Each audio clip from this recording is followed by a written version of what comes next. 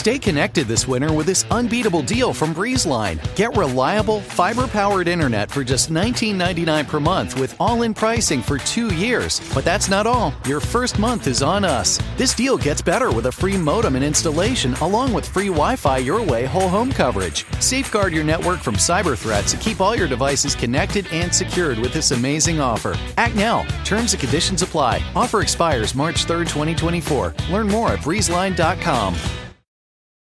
If scary movies give you dread, keep you up late night in bed, here's a podcast that will help you ease your mind. We'll explain the plot real nicely, then we'll talk about what's frightening so you never have to have a spooky time. It's Ruined. Oh, hello! This is Halle. I just look at your earnest face and I was like, what surprise can I give her? That is such a surprise. Hello, this is Alison. And I'm Halle again. It just reminds me, this is Ruined, the podcast where we ruin a horror movie. But before we get into that, let's talk about something even more terrifying. The rumor recently that there was an NC-17 version of Mrs. Doubtfire floating around.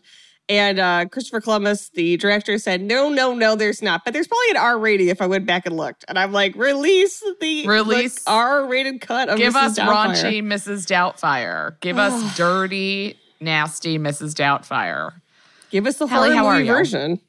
I'm good. Yeah. I'm having a beer. We both are. So it's a relaxed, casual episode. I don't know. I'm feeling optimistic. I don't know. It's just like, hopefully we're all getting the vaccination. We're all moving forward into 2021. So I'm feeling good. How about you? I'm sharing that optimism. I have like a vaccine appointment and, stuff is happening.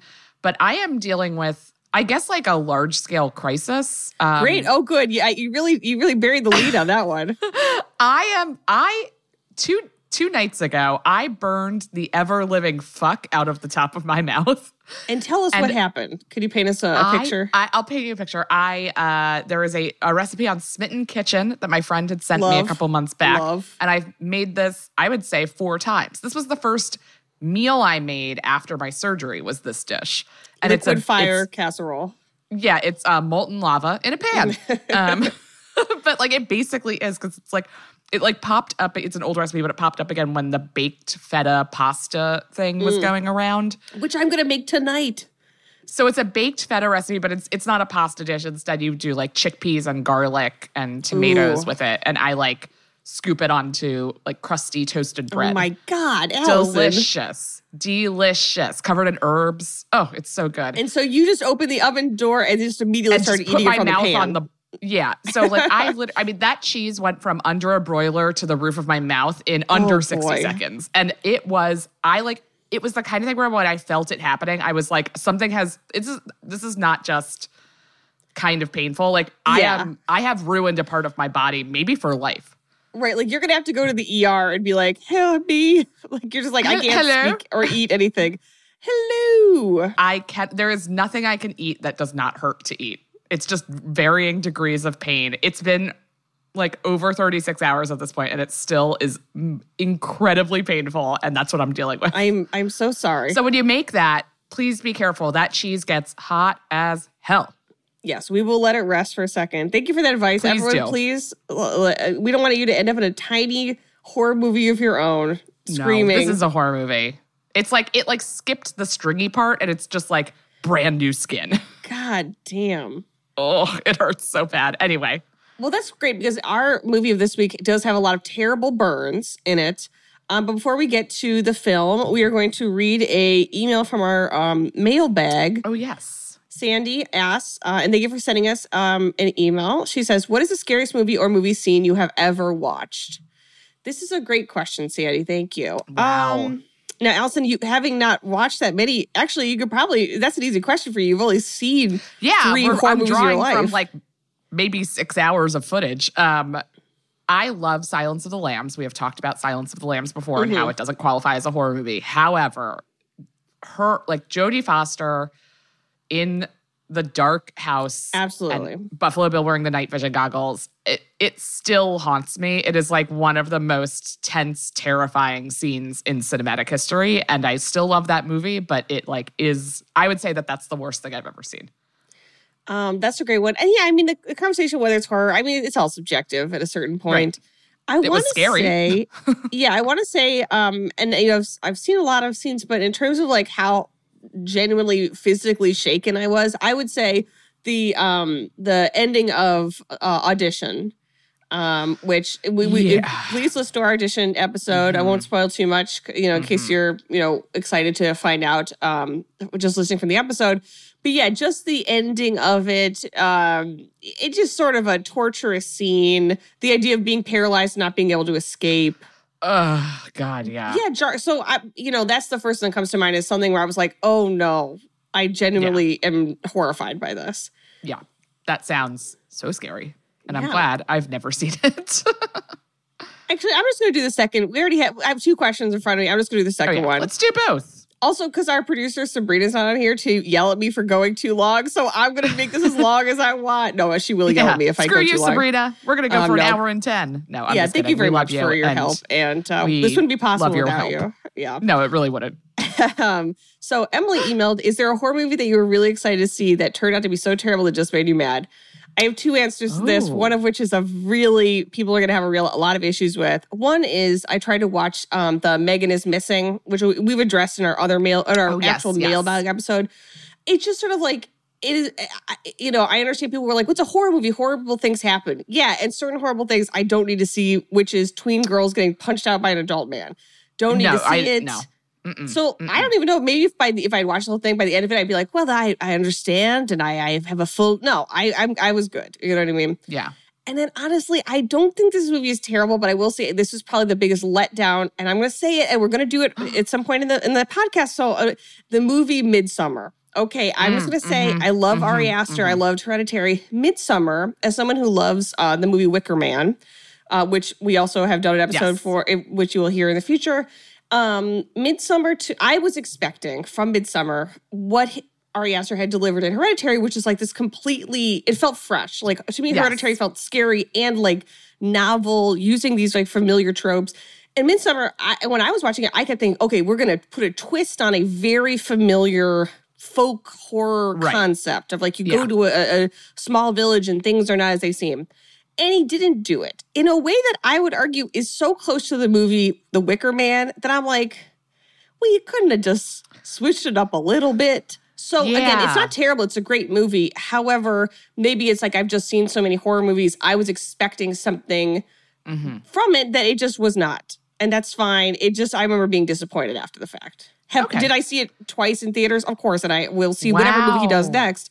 Oh my God. I'm so excited to go to a movie theater again. That's coming. That is coming. And I'm going to see Zola in theaters. Yes. Oh my gosh. Just getting a giant cherry Coke, fountain cherry Coke. Oh, fountain soda and popcorn. Or Raisinets. As I like, Raisinets, popcorn, a fountain Diet Coke, and a glass of red wine, if I'm at a theater that has alcohol, is like I call it the cinema quartet. And it's just like it's the perfect like salty, sweet wine soda combo. I mean, it sounds perfect. It's amazing. I just like, I kind of want it right now, but after the pod. I think my cinema quartet is the one time I snuck an entire Wendy's value meal into a movie and then ate it while sobbing through the film WALL-E. So that would be if you really want to have a great experience, do that and see the movie WALL-E. Incredible. All right. So that being said, sorry, Sabrina, this is very long. We are going to get started with so we're keeping with our sci-fi theme of the month, which I really think is my favorite subgenre. Really? Because you are trapped. Yeah. I think it's the perfect in between of like you were trapped. You can't just go to the police. Or, you know, it's like there's a scientific event going on. Not yet, until we have Space Force or whatever. No. Right, yeah. Shout out to anyone who's on Space Force, the very real thing that I'm sure is going to actually happen. It is definitely going to protect us in outer space, only if you're American. Yuck. Yeah. So, but in between, it's like it's a thing. You can't just call the police. You can't just leave the house. You know what I mean? You are stuck there. Right. But you're also, stuck. it's not like, oh, there's nothing you could do. Like, you use your wits as like an astronaut or a scientist. Like, you're trying to use your skills. Yeah. I will also say the thing that I find intriguing about like sci-fi and also especially things set in space, which today's movie is like on Earth when there's paranormal stuff, like in movie, if there's a movie that's about like a demon or like a monster, like I'm very aware that those things don't exist. Like monsters aren't real, but like I don't know that they're not in space. And so it has the feeling of realness that like a monster movie on Earth does not have. Completely. So it's scarier. I completely agree. Okay. So let us begin. Our film this week is 1997's Event Horizon, directed by Paul W.S. Anderson and written by Philip Eisner. And we like to get Allison's reaction to the trailer. Allison, what did you think of the Event Horizon trailer? I mean, very scary. That was very scary. I didn't like it. But it also, I was like, when we were chatting before the podcast, I was like, it looks good. Like, it looks like a good movie because I think like the mid to late 90s are the heyday of cinema for me. I think like the best films came out of that 5 years. So we always like to take a baseline scary for the concept of the film. And so, Allison, how do you feel about the concept of a haunted house in space? Well, I don't like that. I don't like that at all. Why would I like that? That sounds awful. You're taking two scary things and putting them together. This is no peanut butter and mint. This is a nightmare. This is peanut butter and mint. This is for most people.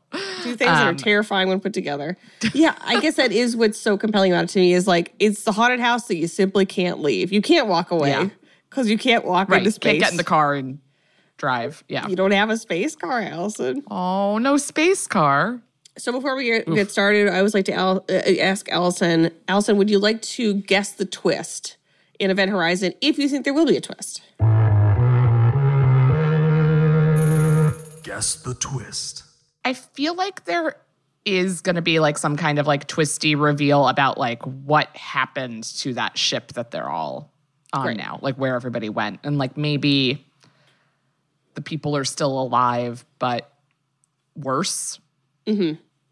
Great. These are excellent guesses. So let us begin. We are about to ruin Event Horizon. Open on my favorite thing in every horror movie. Text on the screen. Oh, no. And I'm not being sarcastic. I love this. I love when you tell me a little bit, a little amuse-bouche. And the text says, Deep Space Research Vessel Event Horizon launched to explore boundaries in solar system in 2040. She disappears without a trace beyond the 8th planet Neptune. It is the worst space disaster on record. And honestly, and I mean, maybe this is being judgmental, but like if it's 2040 and the worst space disaster is like one spaceship full of people has disappeared, that's pretty good. Because that happened with a plane like 5 years ago here. It doesn't look like there's hundreds of people or anything on it. And I keep thinking about like Elon Musk, you know, like how they've all like moved to Texas to like go to Mars. I'm like, oh, so many people are going to die on those initial trips. Like it's so just many. Unfortunately the nature of trying to terraform a new planet. So in 2040, the Event Horizon disappeared 7 years later. The Event Horizon has reappeared in orbit around Neptune. And we immediately sort of go inside the ship, which is already spooky and dark, and the gravity's been turned off. So there's just things floating around, like random cups and stuff. And then we zoom in on a corpse floating in the control room. Nope. And the corpse's mouth is twisted in a scream. It's covered in blood and cuts, and its eyes have been gouged out as we hear screaming.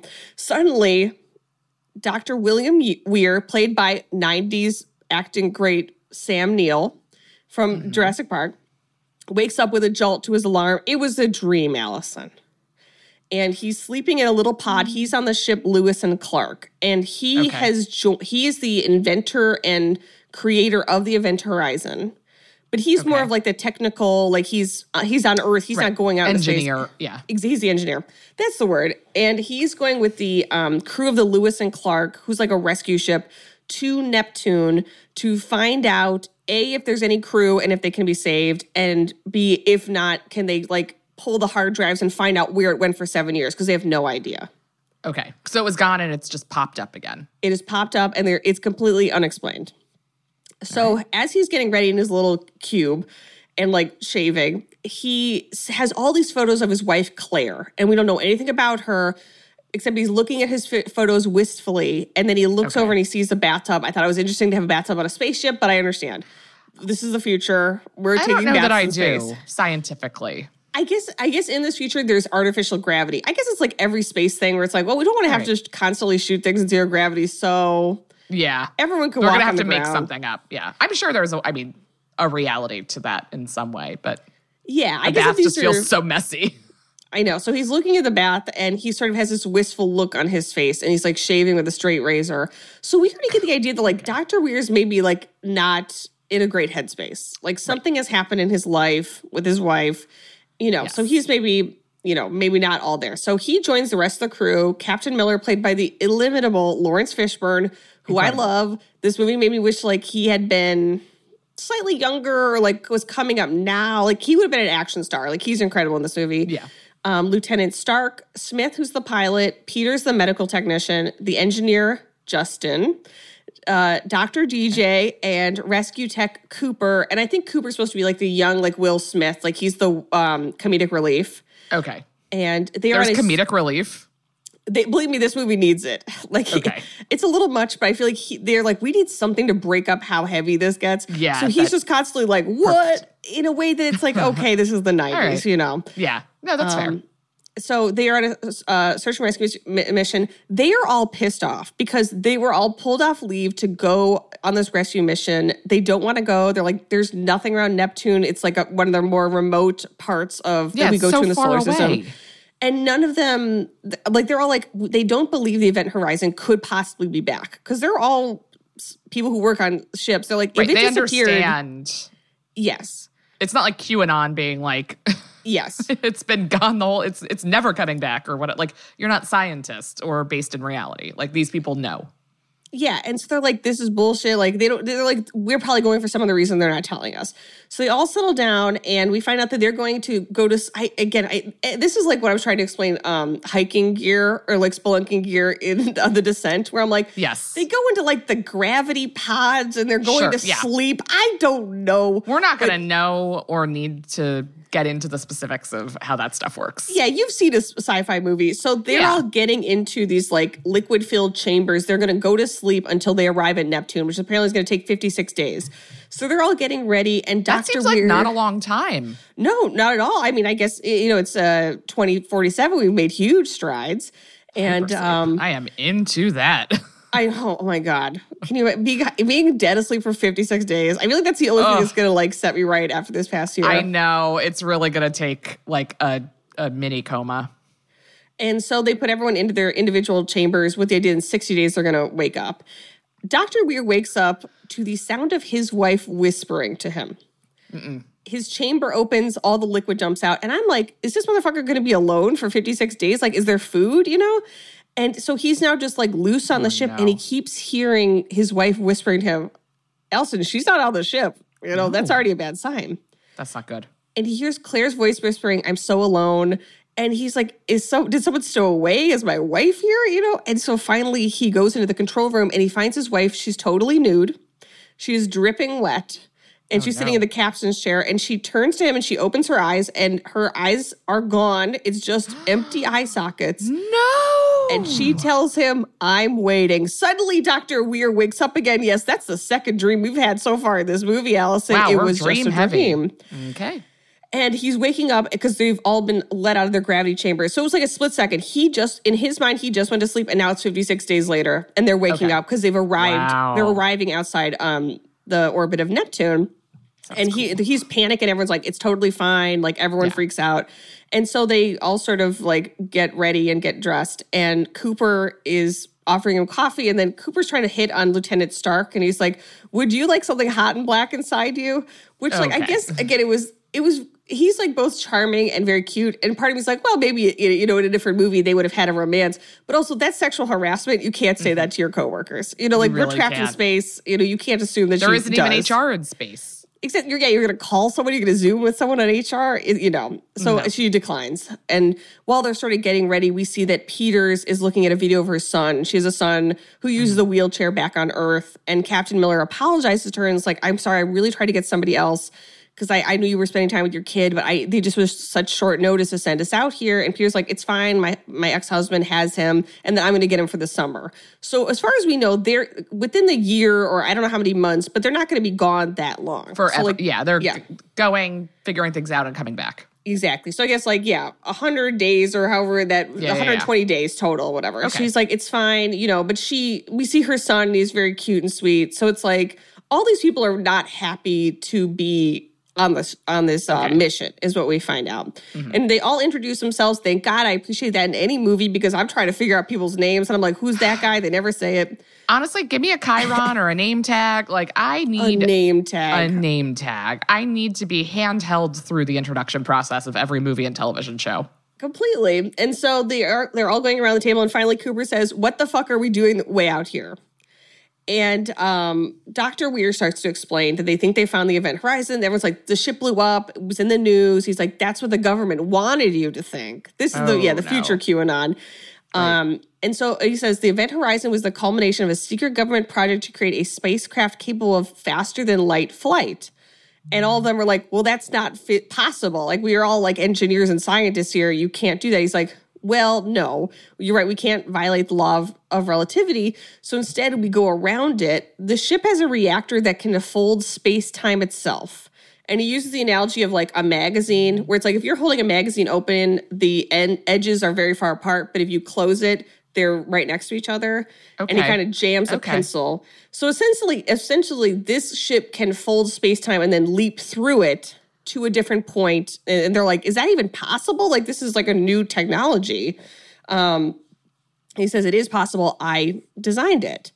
And they're like, okay, wow, this is crazy. Also, it turns out that we got a distress signal. That's why we knew that the ship was even out here. Here's the distress signal. Alison, it is human screams. It is creatures roaring. What? It is screaming Latin phrases. It is just Latin in space? It's Latin. It's Latin in space. And it's not good, That is not good. I never want to hear Latin. That is a signal of a huge problem. And I would say, as someone who is Catholic and has been to Latin masses, it is. If you hear a bunch of Latin, get the hell out of here. It's dead language. And Dr. DJ, because his doctor says, sounds like liberate me something. I don't know. I can't make out the rest. Liberate me. Save me. So somebody or something is screaming in Latin, save me. No, that is absolutely not okay. Alison, they don't even have time to discuss this because they have arrived at Neptune. They're there. They're there. So they dock onto the side of it. They're a much smaller little ship. And the Event Horizon, it looks to me like a space station. I guess it's a spaceship, but it looks gigantic. Okay. And so Stark, because she's a lieutenant, is the one doing all the analyzing. And she's like, there's air inside and the hull's intact, but the thermal drive is off. So everything is frozen inside the ship. And the gravity is turned off. So everything's flying around. So they say, do a bioscan and see if you can find any humans. She's like, well, I'm doing a bioscan, and it seems to be telling me there's life all over the ship, but in a way that doesn't make sense if it was just individual people. No. Yes. No. Also, Smith, I don't like this. Smith smokes cigarettes on the Lewis and Clark, which I'm like, you're allowed to smoke in space? That's how insane. Smoke on a plane in 2047? And that's how crazy the 90s were. They're like, yeah, in decades from now when we're in space, you'll be smoking in a spaceship. We'll be able to smoke in enclosed areas. Absolutely not. Disgusting. So everyone's getting ready to go on, and Dr. Weir's getting ready, and they're like, you're not going on the ship. You're not an astronaut. You have no training. And we have to go into space in a spacesuit to go to the airlock. Right. Yeah. You're going to get fucking killed out in space. It's like, I want to go on. He's so pouty, and it's like, you need to grow up already. All right, man. Get a grip. A Dr. Weir, and that's why I love sci-fi horror movies, the hubris, the arrogance, the idea I mastered one piece of science, ergo I must know everything. Unfortunately, there are things beyond human understanding. So they go over, and I also think the corridor where they shot, the central corridor of the Event Horizon, I believe is the exact same corridor filmed in the movie Lost in Space.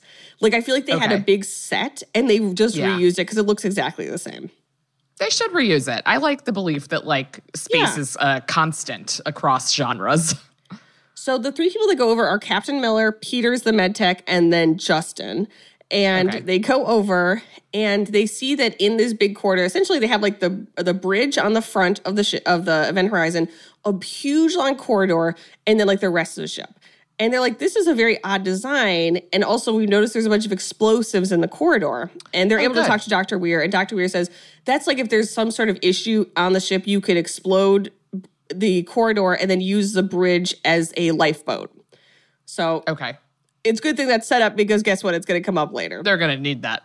Yeah. So they go and they're walking around and it's very creepy and dark and silent. And the atmosphere of Neptune is filled with lightning and thunder. So it gives you like a really great haunted house effect where you are seeing these lightning flashes and like hearing thunder in the distance. And so they're creeping around. And it's like they think they're in a sci-fi movie, but we know they're in a horror movie, which is a lot of fun. Ooh. So they immediately split up. Of course, you would never do that. But they don't know. They don't know, Allison. Just assume you're in a horror movie. Just assume all the time. Don't also, like, split what up. If something is damaged, somebody gets people. hurt. Yeah, like somebody gets, like somebody, like there's a bunch of things that could happen on a spaceship that could also happen in a haunted house. Let's not think they're totally different. Right. So, and Captain Miller says this place is a tomb. And just then he's startled by a floating glove and he screams, oh, fuck me. So that was like a fun moment. That's fun. So they send Justin down to the engineering deck and he finds the gravity core, which is what powers the ship. So he's looking around. They're not finding anybody. Peters gets to the bridge and she finds like on the controls, there's a little bit of blood. Behind her, which she does not notice it yet, the wall is covered in not just blood, but like it looks like bodies have exploded up the wall. Like there's like multiple skulls bursting, like bones up splattered up against the wall. Again, they're in a horror movie. They don't know it. We know it. And Dr. Weir tells Peters to go get the captain's log, and because they can see, well, what was the last transmission? And because this is 2047, it's on a CD that is jammed in the CD drive. And so she has to like wrestle it out. I was like, oh, the 90s. God. You couldn't have The invented 90s. some like Just future technology and assumed it wouldn't be CDs. Right. Like you're just like, no, it's still, we're going to, even though we've gone through 8 tracks and tapes and a bunch of different computing, like floppy disks, like CDs are going to be what sticks. Like, no. So, and everyone else is still on Lewis and Clark watching them. So they're all sort of like weighing in on what she should do. And she's able to pull the CD out and then turns down and we see the floating eyeless corpse we saw at the beginning of the film in Dr. Weir's dreams. So that's not a good sign either, is that we're seeing a corpse that somebody saw in a dream in reality. You know what I mean? I don't like that. Don't care for the that at lines all. are blurred.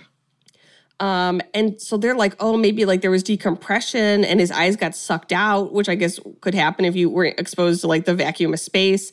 And other people were like, I think his eyes were clawed out. You know, like it looks like an animal tore them out. No, neither of which are good. Yeah. There's not like a better of those two. So Justin's in the gravity drive, and the gravity drive looks like it's designed by Pinhead and Hellraiser. Like it's this gigantic spiky ball, like different rings around a circular ball, and then like the room is covered in spikes. I don't know what the science of that would be, but there we have it. And he's scanning it like, I'm getting some really strange readings. All of a sudden, the gravity drive opens up, and like Justin's video feed goes out, and he is touching the inside of the gravity.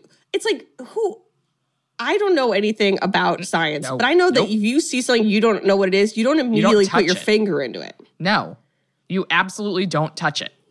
And the museum rules, don't touch anything. The surface he's touching looks like a rippling, and it's the 90s, so the graphics are not great, but it's like a rippling black pool of tar that like moves as he touches it. And he puts his finger in Alison. He's just immediately sucked into this black pool at the center of this sphere. What did you think would happen? Exactly. You're going to start finger painting with it? Like, no, it's definitely going to fuck you up. Yeah, just going to take a lick of it and then you'll know what. This is like all the new Alien movies, like Prometheus, people had a problem with this. Like everyone's taking off their helmets. Everybody's like putting things in their face or smelling things. Well, Justin, unfortunately, does the dumbest thing you possibly could do, touches this thing. And is dragged inside. Luckily, he's Captain Miller, Peters, and Justin all have like a metal tether attached to them to Lewis and Clark. So the tether starts getting pulled into the middle of this sphere. And everyone's like, oh my God, and they're trying to pull him out. But like there's such a force dragging him, they can't. So Cooper puts on his suit and he's like, I'm going to go in. And he's trying to go out and find him. Justin's entrance into this gravity core sends like a burst of energy through the ship that like blows out all these windows. It damages things. It starts fire, and it damages the outside of the Lewis and Clark to the point that everyone has to evacuate from the Lewis Clark into the event horizon, including Dr. Weir. So their spaceship, which is how they're going to escape, is now extremely damaged. And Smith is the only one who's like, we cannot go on that ship. We don't know what happened to everyone. Like, we haven't even found their body. Like, we found one corpse. Where is everyone else? And everyone's like, we have to go because the hull of the ship has been breached. So if we stay out here, the whole thing is going to decompress and we'll die anyways. Allison, what would you do? What would you do? Oh, God. I mean, don't they give... I mean, most of my knowledge of space is from the movie Contact. And don't they give you a cyanide tablet when you go to space? I knew that was going to be your answer, and I'm going to start referring to it as the Allison Special. The Allison Special, I think this movie, much like some of our other sci-fi stuff, I think might be the best way to go. But because there's no other option. You can't stay on the other ship. You are forced by science to go somewhere you don't want to go. This is where I would kill myself. I think about that line from Contact all the time. It is the reason that I would never go to space, even if we like proved that it's like a fun place to be. Because they're like, the cyanide is like, it's for all the things you could think would happen, and then all the things that you can't or whatever. Oh, it's like we don't know what line. could kill you up there, and like you don't know like how awful that might be. So you think it's like you're gonna like get hurt, but it's like it could be so much worse. And I'm just like, well, no space for me. Well, there's definitely a lot of things that are going to happen in this movie that are the worst that none of these people could have possibly anticipate. So Cooper's able to pull Justin out of the gravity drive, but he is just he's in a rough shape, and they take him down. Like he is unconscious with his eyes open, but unresponsive. So he's alive, but he mentally has something as whatever he has seen or experienced in the core of this ship has mentally destroyed him to the point where he cannot speak. Okay.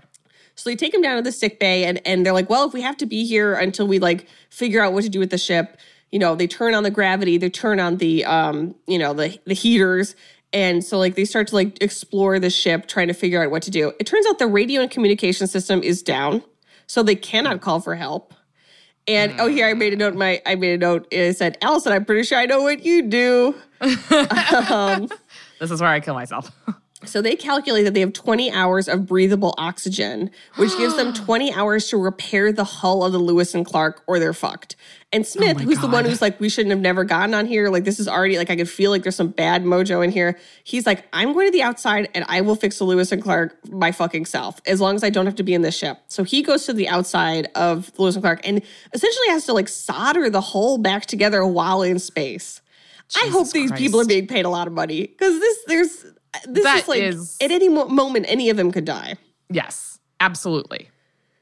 So Dr. DJ and Stark take Justin to the sick bay. You know, he's physically fine. Like, they do a scan, but so they can't figure out exactly what he's wrong. And he's like, I pulled Justin out, and like the core was liquid, and then it became solid, and then it closed. And Dr. Weir is like, that's not scientifically possible.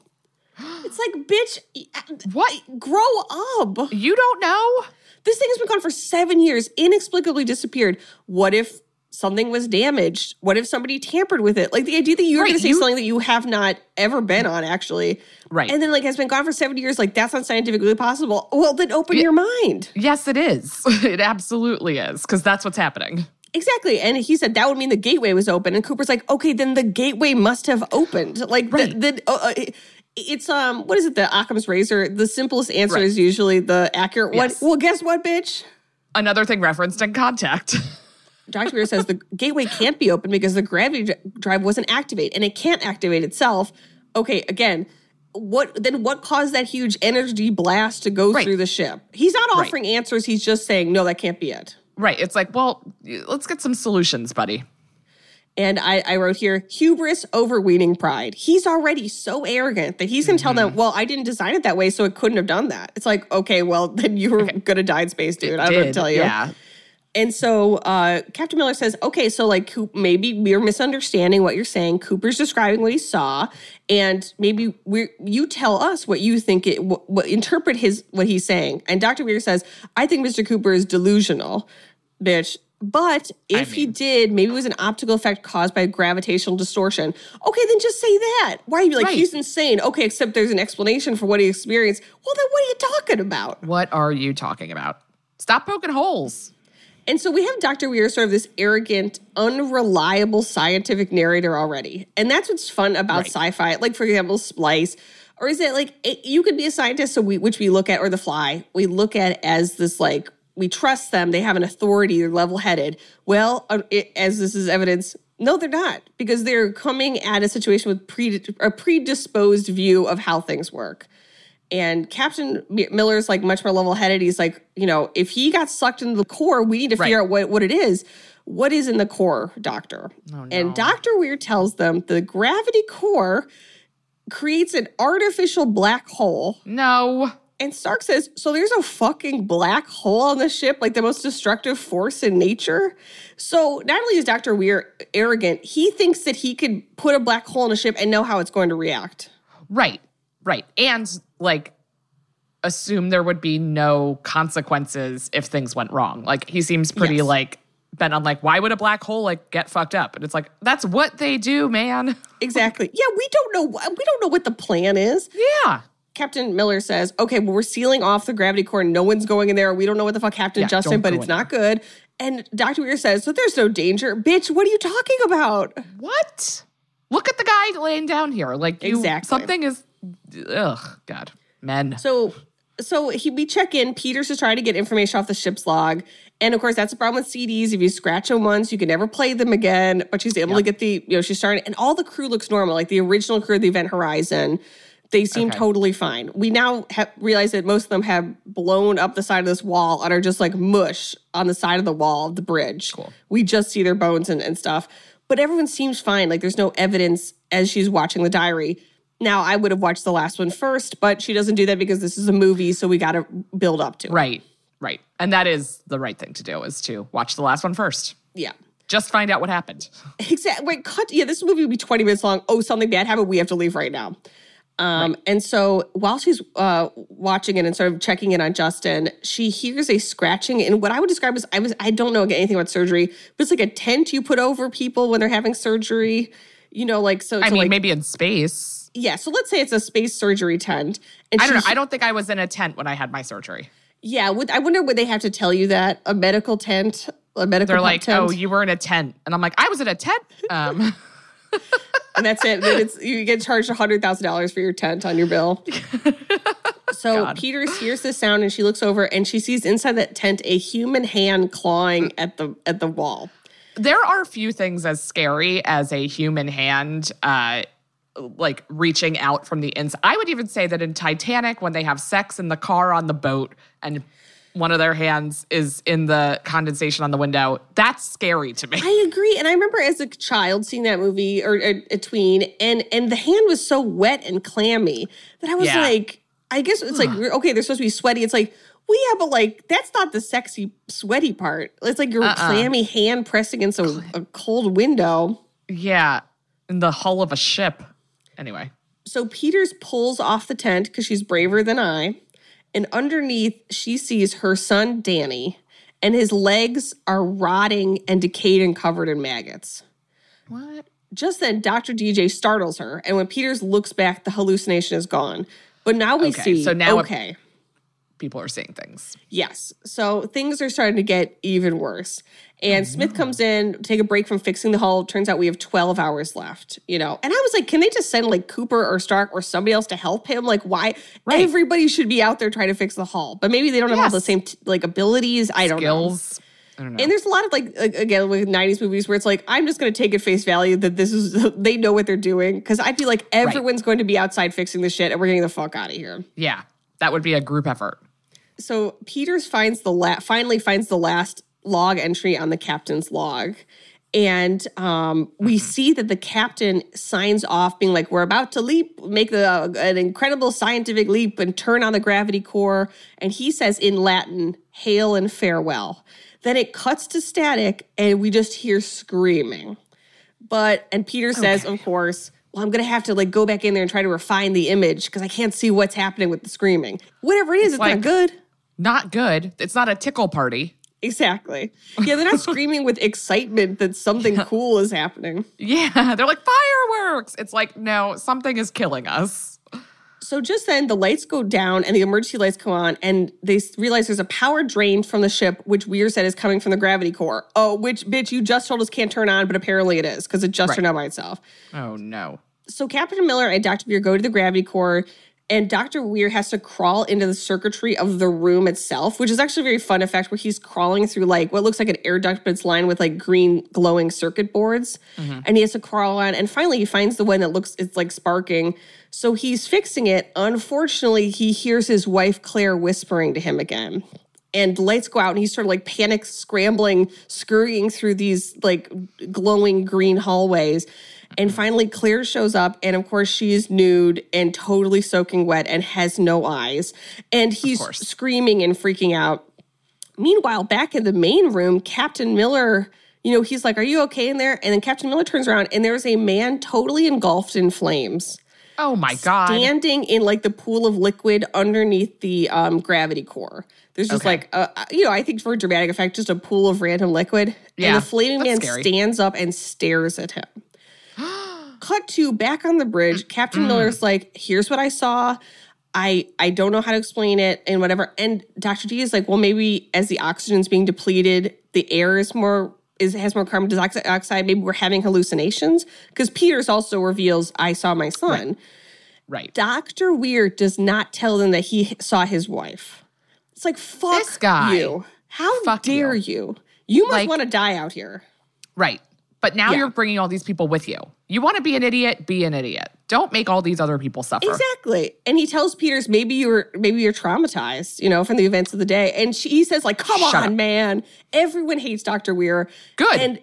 And Captain Miller's like, I don't think it was a hallucination because I could feel the heat of the fire on my face. Like, if this was a visual hallucination, I could understand that. But, like, this was like a physically something was there. And they're asking everyone else, like, have you experienced anything like this? And they ask Smith, like, have you experienced this? And Smith says, no, and I don't need to because I know this ship is fucked, which I appreciate. He's like, I don't need to have an hallucination. I could tell you that something fucked up is going on here. Right. And Dr. Weir says, well, thanks for that scientific analysis, Mr. Smith. Go to hell. So everyone hates Dr. Weir, and I absolutely am on board with him. And Smith lunges at him, and he's like, you don't need to be a fucking scientist to figure out this thing is wrong. You break all the laws of physics, and you seriously don't think that there will be a price? Like, you killed the last crew. Like, this ship killed them. Whatever it is, we don't know. We can't explain it yet. But don't pretend like that's not what's going on. And Dr. Weir's like, oh, my God. Like, he's trying to pretend somehow this is not inadvertently his fault. Not that I'm blaming him. You can't create a black hole and know what's going to happen. Right. But also, you can't be surprised when things go south. Yeah, and it's sort of like in the Descent, when they ask Sam, like, well, what do you think the crawlers are? It's like if Sam said, what crawlers? I didn't see any crawlers. Right. It's like, you were in the cave too, bitch. Like, you were also in danger on this ship. But an unreliable narrator. And Stark comes up to Captain Miller and she's like, okay, I've got some bad news because I've been doing bioscans and I've come up with a theory. And my theory is that, like, I've been finding, like, a tons of DNA and RNA, like, all over the ship, like, in place. Like, it's not in a person. It's just in the ship. And she's saying the readings and the hallucinations, when taken together, are behaving in a defensive way, as you would see in an immune system. So she's saying the ship is reacting to us like we are, like, an invading body or bacteria. Yeah. And Captain Miller's like, if one more person puts something else on my plate, I'm going to go fucking nuts. He's like, I don't think that makes any sense. She's like, I'm saying the ship is reacting to us, and these reactions seem to be getting worse the longer that we're here, so we need to get out of here. And Captain Miller's like, okay, wow, that's really good advice. we can at least agree on that. And he says to her, so are you telling me this ship is alive? And she said, if you want an answer, that's all I've got, is that the ship is acting as if it's a living entity. Okay, great. Great. Back on the bridge, Peters, who's obviously very rattled from seeing her son in this horrible state, covered in maggots, is pacing back and forth as she's doing a bunch, and then finally she comes back and we realize that Justin's body is gone. So Justin is up and about in the ship, and who knows what he's doing. And she just said, like, there's here this like pounding and slamming on the wall of the door of the bridge. Like this pounding, slamming, and everyone's screaming, like, what could possibly be causing this? And Dr. Weir is sitting in the captain's chair and sort of in like a hypnotic state, stands up and he says to himself, open the door. And he goes to open the door, and luckily Stark stops him and twists his arm behind him, and then the door stops. But obviously, like, whatever's causing this is now able to manipulate Dr. Weir. Him. Okay. Yes. And then it's like, well, for how long has that been going on? Considering how early these sort of visions started, maybe this entire time. Unfortunately, they don't even have time to deal with, like, why would you open this door, like, where this banging is? We don't know what was causing that. It turns out Justin is up and about, and he is in the airlock. And he is overrode the system. He's going to open up the door to space and kill himself, because I guess he'll explode once, like, he hits the vacuum of space, or freeze and then explode. Yeah. And everyone's like, don't do it, Justin. Don't do it. And then they run up to the airlock and they're like, you can't do this. And he presses the button. Luckily, he gets 30 seconds to give some, exposition while the door is opening. And they're like, oh my God, like he will explode, And finally he's like, you don't understand. There's a darkness inside me. And he says, it shows you things, horrible things. What does? The dark inside me from the other place. I won't go back there. I won't. No, baby bear. Come on now, open that door. If you could see the things I've seen, you wouldn't try to stop me. And they're like, okay, well, that sounds bad, but let's talk about that inside the ship. That sucks, but like... That is so awful. But then suddenly Justin like comes to, and he's suddenly aware what's going on. He's like, oh my God, open the door. Like he didn't mean to do any of this. He was being sort of puppeted. By the ship.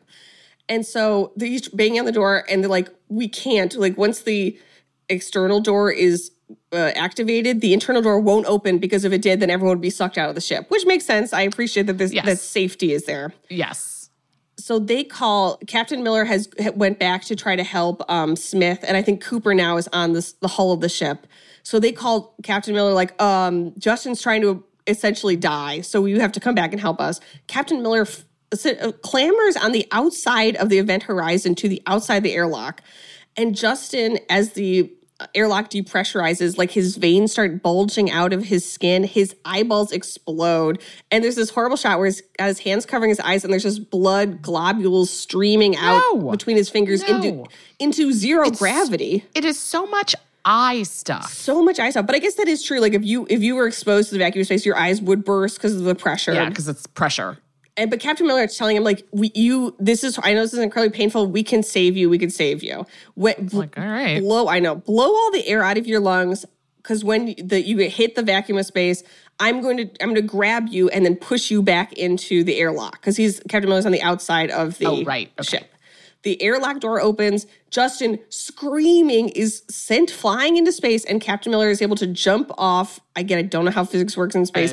Off the outside of the ship and push both of them floating back into the airlock. They're able to close the door and get both of them out. So Justin is in terrible shape, but they're able to stabilize him. His eyes, R.I.P., that's a feature wrap on Justin's eyes. But at least he lives. Oh, no. Yeah. Okay. And it's a horrifying scene, but I was actually pretty impressed, because I was like, I assumed as soon as you got hit the air in space, or the lack of air in space, that you you instantly would absolutely are dead. So if you're a scientist or an astronaut, write in and let us know how long we would last in space. Not us personally, we wouldn't last in space at all. No, I'm not even taking that Uber to get to the space launch thing. But I am curious, could you? I mean, I think it's more that you would freeze. I always thought freezing was the thing. Yes. I don't know.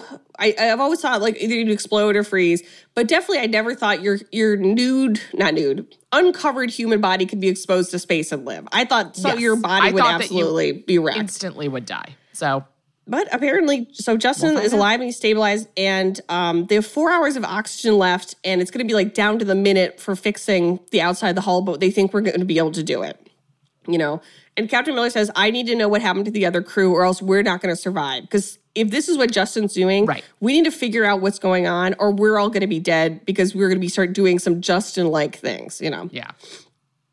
And they're trying to figure out, like Justin mentioned, like the dark inside me, what does that mean? And they ask Dr. Weir, and Dr. Weir says, I don't think it means anything. Okay, well, I'm done asking questions to him.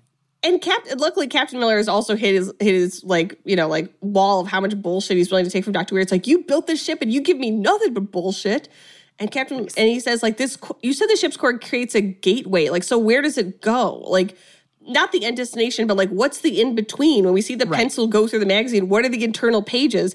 And Dr. Weir says, I don't know. Bitch, then why? What are you talking about? Then how did you think this is going to work? Be happening. Exactly. So Dr. Weir storms off or whatever. Captain Miller immediately hears a man screaming, and it's the guy on fire again. And he's saying, don't leave me. Back. And he's incredibly traumatized, and he talks to Dr. DJ, and he tells him that the man on fire that he keeps seeing is his former shipmate, Eddie Corrick, and he worked with on a ship on the Goliath. There was a huge accident, and Captain Miller and 4 other people were able to get onto the lifeboat shuttle. Okay. And Eddie wasn't. So they had to watch as Eddie was consumed in flames. And basically it came down to Eddie was screaming, don't leave me behind. And Captain Miller had to be the one that pressed the button to send the shuttle off. So it wasn't his fault. He didn't cause this. No. But like he essentially had to make the decision, I have to save my other men and let one person die. And it has always haunted him. And he's always said, from then I always told myself I will never lose another man. And that's why it was very important for him to save Justin. I would have been sorry, Justin. I don't know how we're going to do, like, I don't know what the plan is here. But Captain Miller... I would vow to myself to never go to space again. Oh, I'd be like, I have to go back to school. That would be my... I have a lot of transferable skills. Like, I know that I'm going to be an attractive candidate. Yeah. And also Lawrence Fishburne, as I was telling Allison, I literally teared up at like the end of this movie because I'm like, Lawrence Fishburne is a great actor. Like he has a lot of like excellent, everyone has a great monologue in this movie, but I'm like, I buy it. Like he is someone like broken by this experience. He's like, I will never leave you behind. And that's why he's like, we have to figure out what happened to this crew because I can't lose you. Like I can't lose any of you. Dr. G says, oh, that sucks. Anyways, I made a mistake translating that Latin phrase from the distress call. It wasn't save me. It was save yourself from hell. Something it would have been good to know hours ago before this bullshit started. A very different message. Yeah. And DJ said, so if this ship went beyond like the bounds of like our understanding of reality, where did it go? And Captain Miller says, you don't believe in hell, do you? And Dr. DJ says, well, whoever sent that message did. So, like, I don't know if it was real, but, like, whoever was screaming that in Latin definitely was experiencing it. Yes. Thankfully, Allison, we arrived. Cooper calls in. He and Smith have finished repairing the Lewis and Clark. We are ready to go. Thank God. They go to restart the ship, and they realize there's, like, a little leak. But Cooper says, that will take me 20 minutes to fix. So they said 20 minutes, we're going to be out of here. So everyone, he's sent off on his little missions.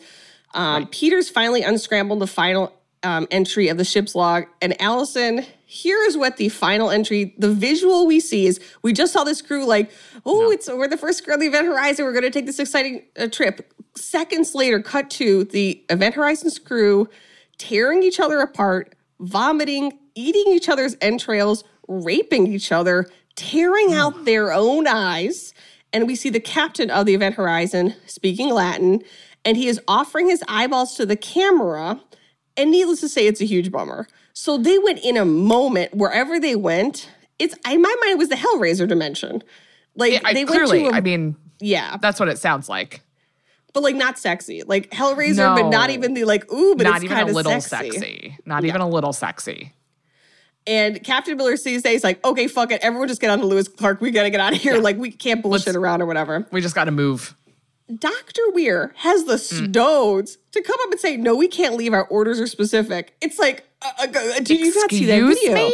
Excuse me. Their orders are rescue the crew. Spoiler alert, they're all dead. Can't. And salvage what's left of the ship. So it's like they're going to take like the hard drive or whatever. But they can't rescue the actual ship. Something is direly wrong. Yes. So they're sending everyone on their final missions, like, somebody pack up Justin's little body and make sure he's okay. Somebody get the hard drive. And then Peters and Smith go and get the sea oak scrubber. So I guess there's like these long poles that clean the CO2 out of the air.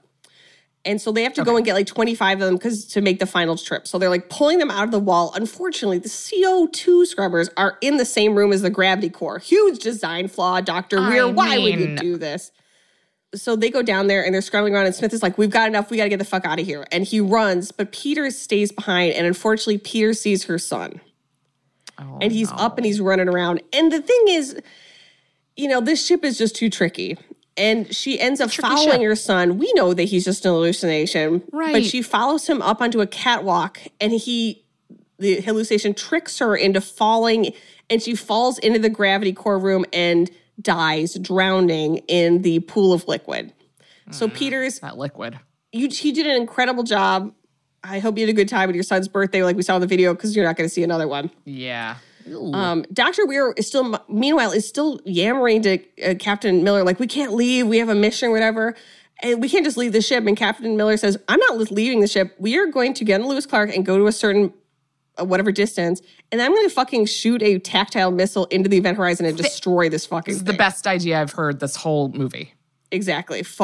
Captain Miller says, fuck this ship, which again is great. This ship is very funny. Suddenly, the bioscan of the event horizon goes off the charts, the core starts draining power, and the gateway is opening again. So ostensibly, the ship can open the gateway by itself, and Dr. Weir says to Captain Miller, you can't leave. She won't let you. And Captain Miller says, you get your ass on the ship or you will be walking home. And Dr. Weir says, I am already home. And then he sort of steps into the shadows. So it's like, okay, fuck him then. He can stay here. Then you stay on your stupid ship that you made. Exactly. Get the fuck out of here. So everyone is sort of separated. So they're not aware. Like, nobody knows that Peters is dead. Because nobody is like, everyone's in different areas trying to figure out, like, how do we, prepare for this, to eventually leave. Finally, Dr. Weir shows up in the gravity core and he is horrified to find Peter's body, but it's like, I never thought that my black hole machine would kill one of my friends. It's like, what did you think was happening? Like, obviously somebody was going to be killed. We saw what happened to the other crew. Right. They weren't like a weird anomaly. They were like what happens on the ship.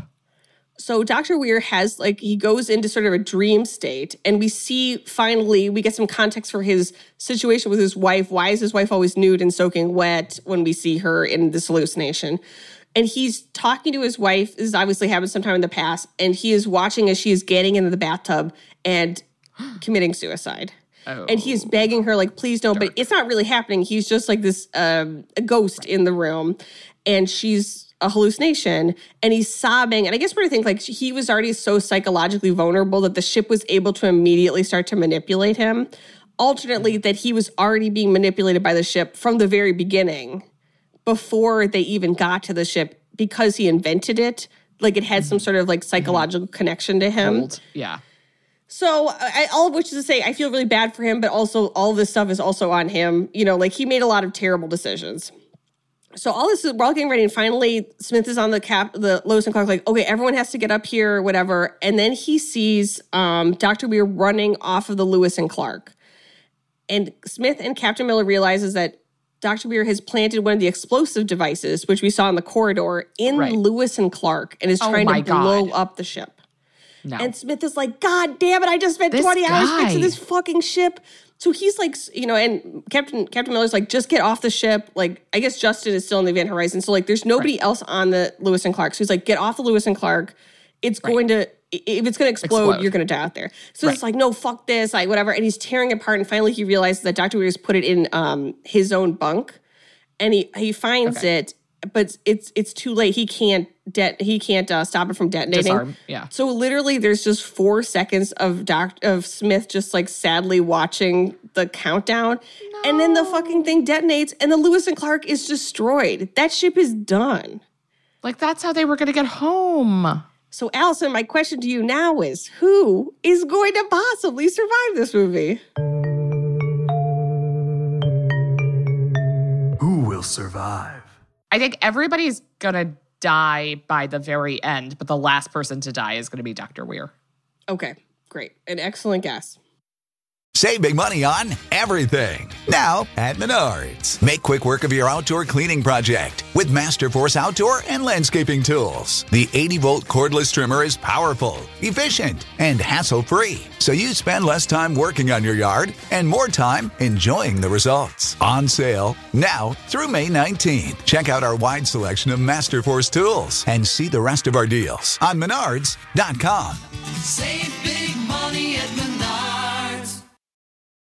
People think the new fresh fragrances from Glade are fresher than fresh, like artist Angela. You wanna go on a journey to the pier by the sea. Take a small vacation, dance under sun-soaked trees.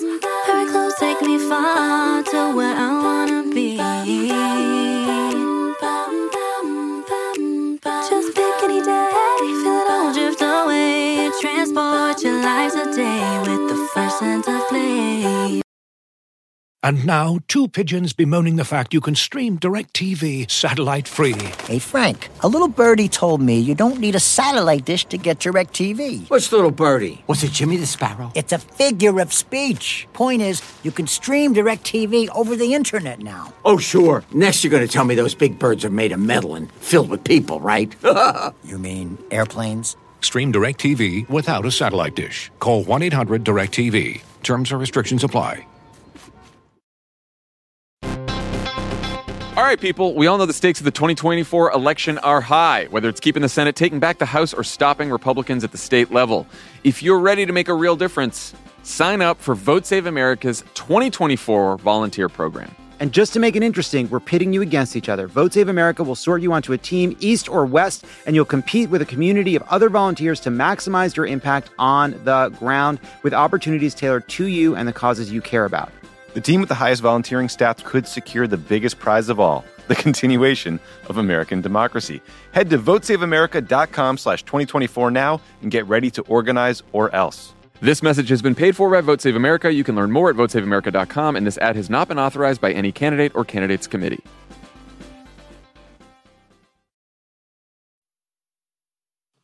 So the explosion rips the airlock of Lewis and Clark, and it sends Cooper out into space, and he just screams, "Oh shit!" Which again, comedic relief. Funny. Yeah. But luckily, he's able to blow his air supply and jettison back towards the ship. Okay. So luckily, because I was like, that's the worst possible option for death is suffocating hours or days later once your oxygen runs out and you're miles from wherever you were at. Oh my God. No. Space deaths are all bad. Captain Miller calls down to Dr. DJ and tells him, if you see Dr. Weir, just fucking kill that guy. He's going to just keep causing chaos. Dr. DJ picks up a surgical saw. It's I'm ready. He turns around and Dr. Weir just absolutely just kicks his ass. Dr. Weir is immediately there and he's super strong. He's just has this, he is now totally united with the ship. And we see now that Dr. Weir's eyes are gone. He has torn out his own eyes. No, what is all the eye stuff? Well, he's going to have a great line where he explains, I don't know if it explains it, but he contextualizes why you're supposed to, tear your own eyes. Unfortunately, Captain Miller tries to run down and stop this attack. And when he gets there, Dr. DJ is suspended from the ceiling on cords. His torso is totally cut open and all of his internal organs have dumped onto a surgical table. So Dr. DJ, unfortunately, is gone. And, and Captain Miller is very distressed because he vowed, I'm not going to lose another man. He's losing him left and right. He can barely keep track of how many men he's losing. Captain Miller finds Stark, who is passed out, and he's trying to take her back to Lewis and Clark, and they're in the bridge. And finally, Dr. Weir turns around, and he's in the captain's chair. And Captain Miller says,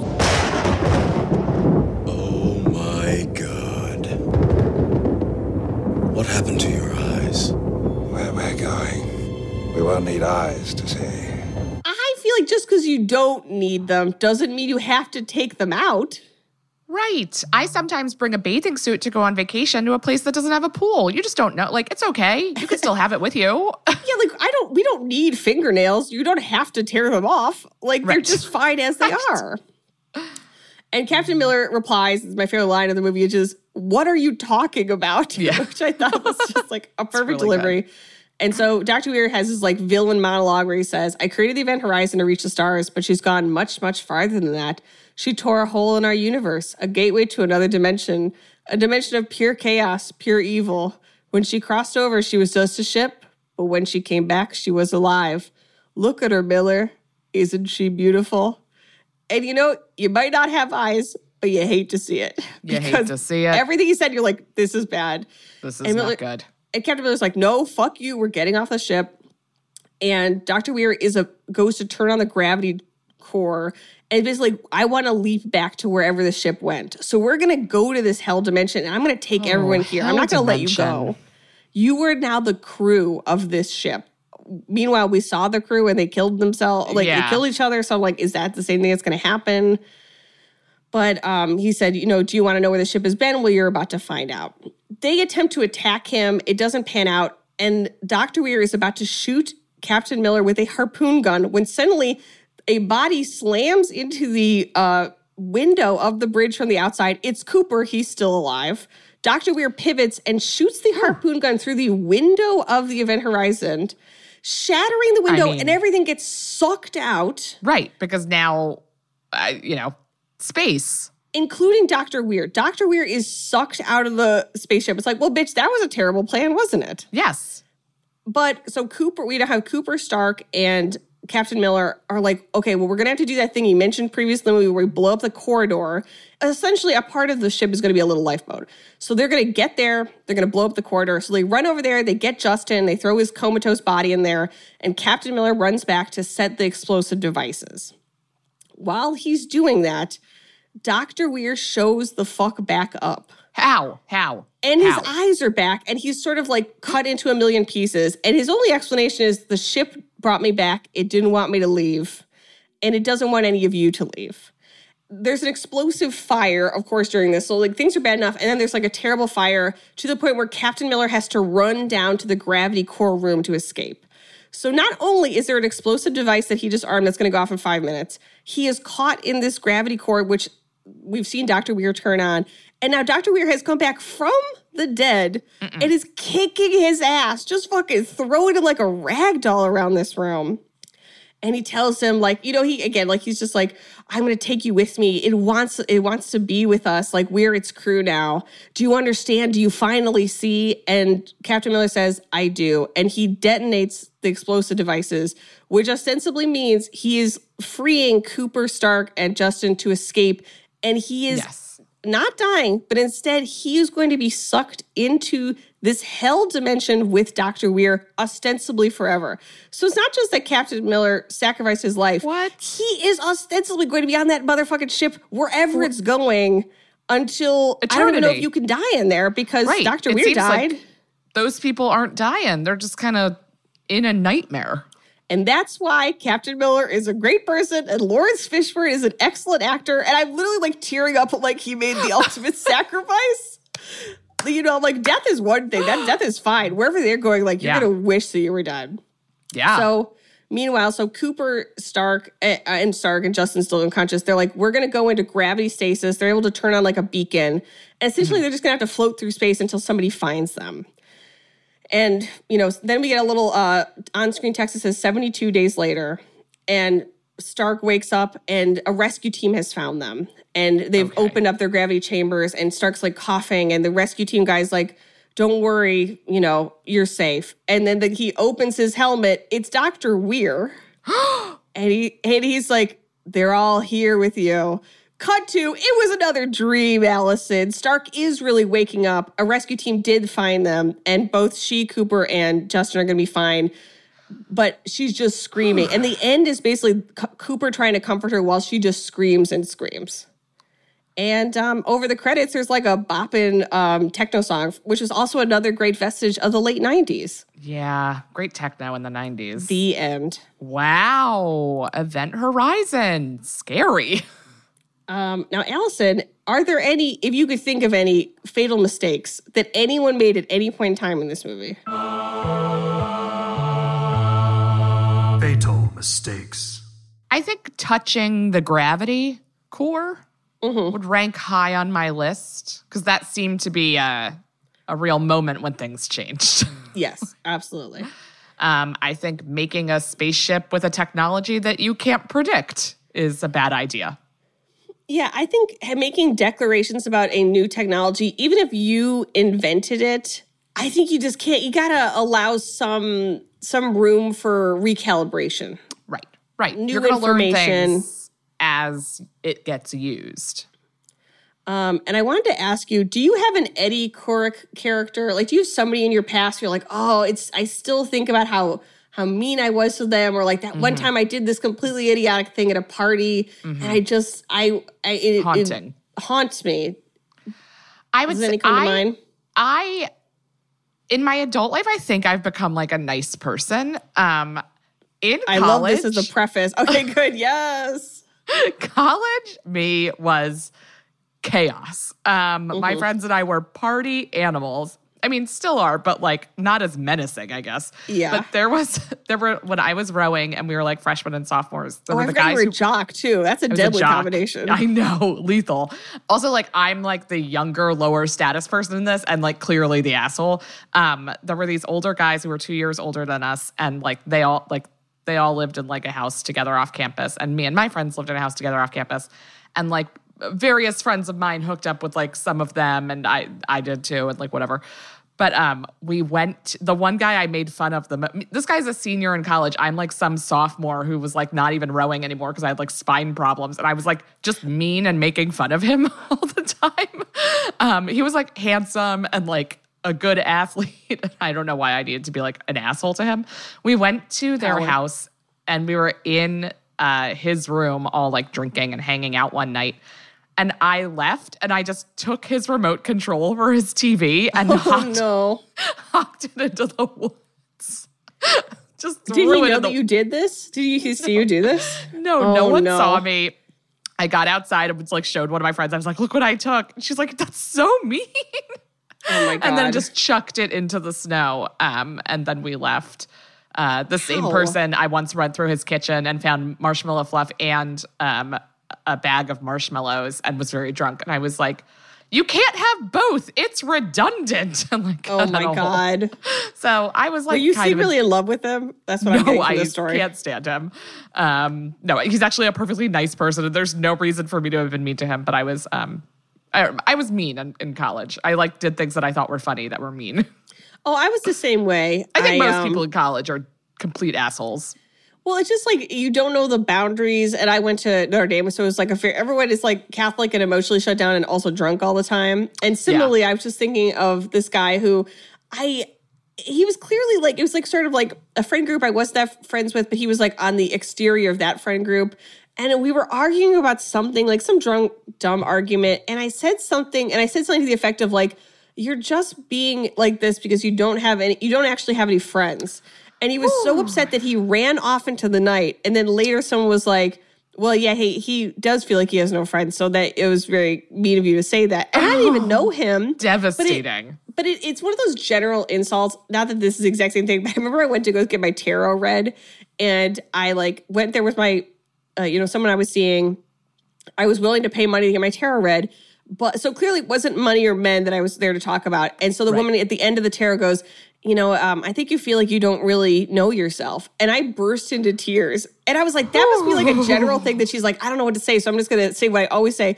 That must get people like, there's something in that was leveling. Like, so cutting. And also she was right. Absolutely. I mean, yeah, nobody knows themselves when they're young. I was just wanting to bring that up because I feel like that when I think of who will haunt me on the event horizon, it's probably going to be that guy. Yeah. Or one of the many other people I was mean to. I know. I thought it was funny. I know, because I thought I was being funny, and it turns out we were just being mean. Ugh. Oh, college is a brutal existence. Well, we still have our eyes, and so we still live have to our fight another eyes. day.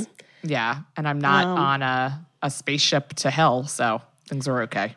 Unless this is a dream, and that's fine if it is. If this is a dream and we're technically on the ship, that seems fine with me. Not fine with me. Alison, finally, I'd like to ask you, on a spooky scale of 1 to 10 screams, where would you place Event Horizon? A spooky scale. Whew. I mean, this feels like a real 8 to me, maybe a 9. The trappedness and the like uncertain, the same things that we stated at the beginning, the uncertainties of space. Yeah. I hated them.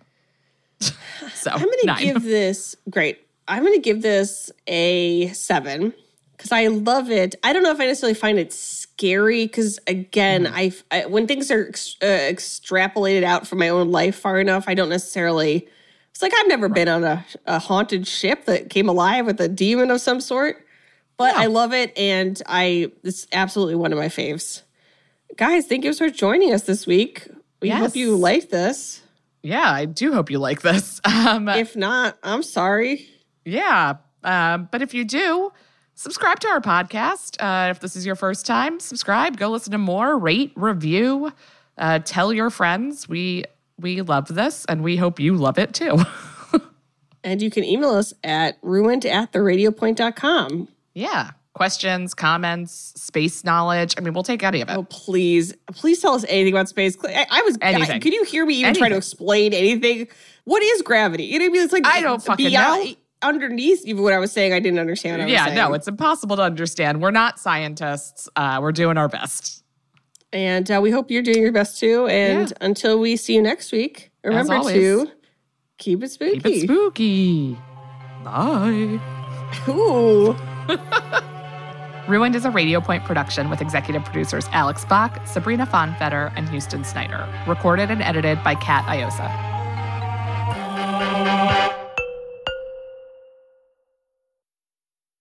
Stay connected this winter with this unbeatable deal from BreezeLine. Get reliable, fiber-powered internet for just $19.99 per month with all-in pricing for 2 years. But that's not all. Your first month is on us. This deal gets better with a free modem and installation, along with free Wi-Fi your way whole home coverage. Safeguard your network from cyber threats and keep all your devices connected and secured with this amazing offer. Act now. Terms and conditions apply. Offer expires March 3rd, 2024. Learn more at breezeline.com.